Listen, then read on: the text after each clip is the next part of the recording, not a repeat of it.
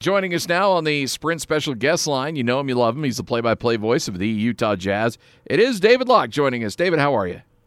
You know, you always say that, but you never call to say you love me anymore. We never have our 11:30 at night long conversations like we used to, and our wives would wonder why we were still talking to each other.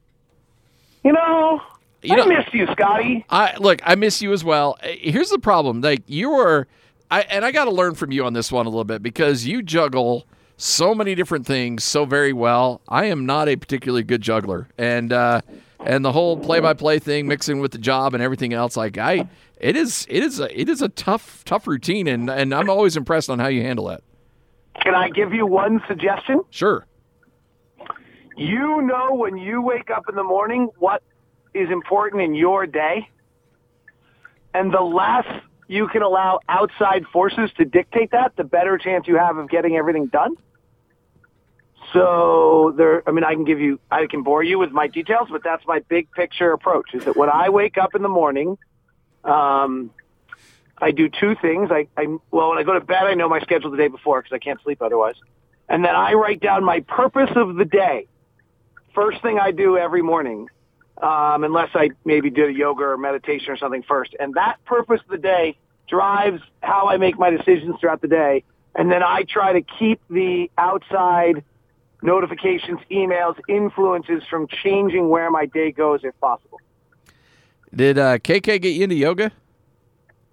I've always been into yoga. Oh, KK's really? trying to get me into, I've always been into yoga. Okay. I'm into meditation right now and trying that. Not so good at it, but I'm trying. But I've been pretty diligent with that recently. About 20 minutes every morning. What's the difference between yoga and hot yoga? So I don't do hot yoga because I don't like hot. I don't mind being cold. Like, I'll do cryotherapy long before I'll do Bikram yoga. So Bikram yoga is hot yoga is like you're in a room that's really, really hot and it's kind of sweating everything out. And some people find that very peaceful and this kind of exhilarating rush. I think I would find it deliriously pukable. Yoga just in general is almost a meditation, but also, some of us are getting older and our bodies are a little stiff when we wake up. So there's some value to just that all-around strength too. All right.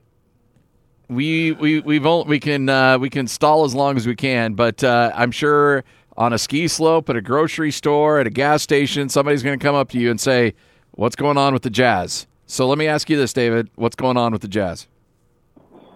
So it's interesting. I mean, there's three different ways you could look at this, right? So had we intermixed the four most recent games in the last 19 since we added Jordan Clarkson so that we were 14-5 over the stretch with just like a few losses in there, we'd be like, yeah, all right, no problem. If you isolate each individual game, there's like a story that makes total sense to why that happened on that given night. And then if you put all four of them together as your third choice, then you get like a little concerned. I actually think in a lot of ways this takes us right back to the very start of the season.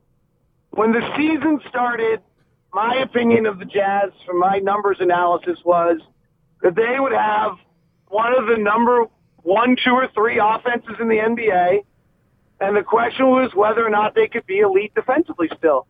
If they were going to be middle of the pack defensively, they'd be really, really good. If they were elite defensively, they'd be great. Western Conference finalist, NBA finalist caliber team. And right now, we're not very good defensively. We've had two of our, in the last 3 games, we've had 2 of our worst defensive outings of the year. And in our last 4 games, we've had 4 of our 13 worst defensive outings. So is that there's something defensively wrong? Did we just hit a little bit of a bump? Is that, you kind of go through each one and you say, Houston was weird because all the things we can defend didn't play, even though they're like big names, but Clint Capella playing is helpful to us. Then they're not running P.J. Tucker pick and rolls. Frankly, if James Harden and Russell Westbrook play, then they're not running P.J. Tucker pick and rolls. And you can go under on Russell Westbrook all night and make him shoot mid-range jumpers, and he won't attack the basket because of Rudy. And James Harden is trying to attack the basket in a way he's never very comfortable against Rudy. But on that night, P.J. Tucker set 1 million picks for Eric Gordon and others, and we didn't guard any of them well. They averaged 1.5 points per P.J. Tucker pick and roll. Second night was San Antonio having the best mid-range shooting night in like a decade, something absurd. Next night is a back-to-back in Denver where we're really, really good for 3 quarters and then seemingly run out of gas. And the next night we run into the hottest offensive team in the NBA and the hottest NBA player we may have ever seen in the history of the NBA in a 6-game stretch. No player has ever created more points than Dame Lillard has in the last 6 games, including Wilt Chamberlain on his 100-game stretch. Jeez. Wow. That's crazy. I was going to ask you about Damian Lillard a little bit later on, but it's just a special, special run that guy's on. No, you haven't seen a run like this ever. Well, I mean, if you count points and assists, points created, it's never been done. Wow. No, and I think Kevin Felton had a stat when he was working with us because I only bring in the best stats people. There you go. It's one thing when like he first starts as your intern and then he's got 400,000 Twitter followers, like probably the second most trusted NBA voice out there. And, you know, he's still nice enough to be humble and do stuff with me. I think, what is he, the first person over a 6-game stretch to ever average 45 points and 10 assists? Jeez. That's crazy numbers. Yeah, he's impressive. David, I wanted to get into... The defense is totally irrelevant to him. It's crazy. Well, yeah, I mean, you look at the teams that he's done it against, too, in the last – and it's not like he's done that against scrub teams. That 4-game stretch that included the win over the Jazz the night after you beat the Lakers at Staples Center during the Kobe Bryant tribute. I mean, he's put this together against the Pacers, the Lakers. Was it the Mavericks might be in there? Rockets. Oh, the Rockets and the Jazz. And that's just a tough stretch. Yeah. And it started with 61 against Golden State. And, you know, if you look back, they get blown out by like 19 against Milwaukee. And Dame realizes if they're going to make a run this year, they got to do it now. David, I wanted to transition a little bit into the day after tomorrow. The NBA trade deadline's coming up pretty quickly on us. I spent some time reading through some projections, and it's funny, you don't see the Utah Jazz mentioned anywhere. Are you expecting anything with the Jazz in the trade deadline? I don't think the Jazz are in a position where they control their own destiny on this trade deadline. And what I mean by that is I don't think the Jazz can pick up the phone and say, here's our collection of assets, let's make a deal. Because the collection of assets is really pretty limited. If deals are going down and there's a piece of the puzzle that's needed and the Jazz can get something that's better for them in that circumstance, then that's how I think the Jazz could possibly get involved in something. So, I mean, I'm trying to think of an example, but like, it's hard to do an example because you're using players and names. But let's say that somebody needs a $5 million slot to be filled so they can be added to a puzzle or something, or, you know, whatever it might be. You know, we might be able to do that if they, you know, need a $2 million this to happen there so that maybe we can do that.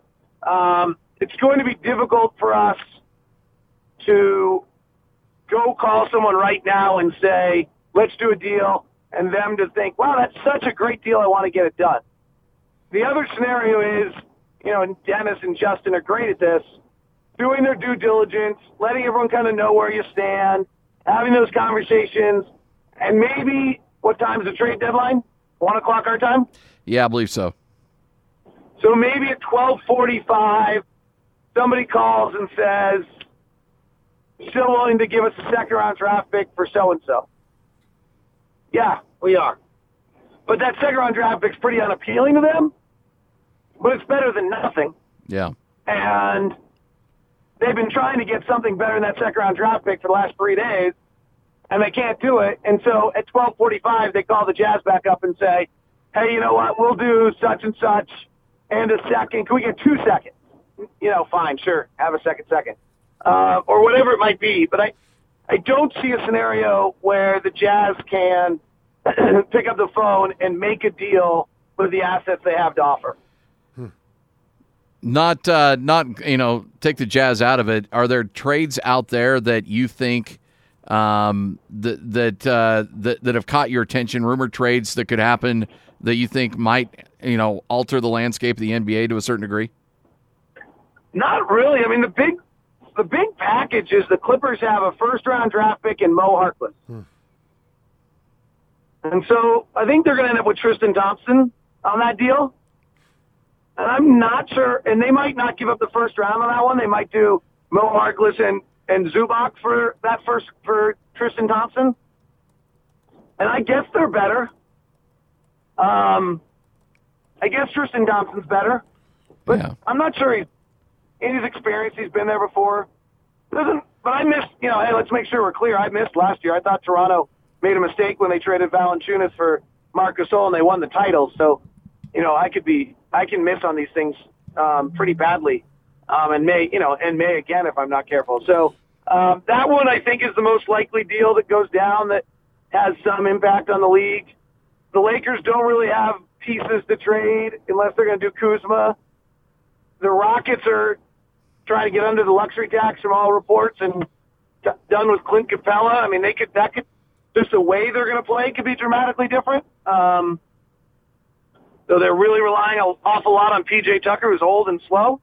I was reading that, David, that they were talking about getting rid of Capella and looking for another wing. What I don't understand what exactly Houston is looking for. Is that just cap situation for them? No, the idea is that the center position is the most easily filled in the league for limited dollars and still getting productivity.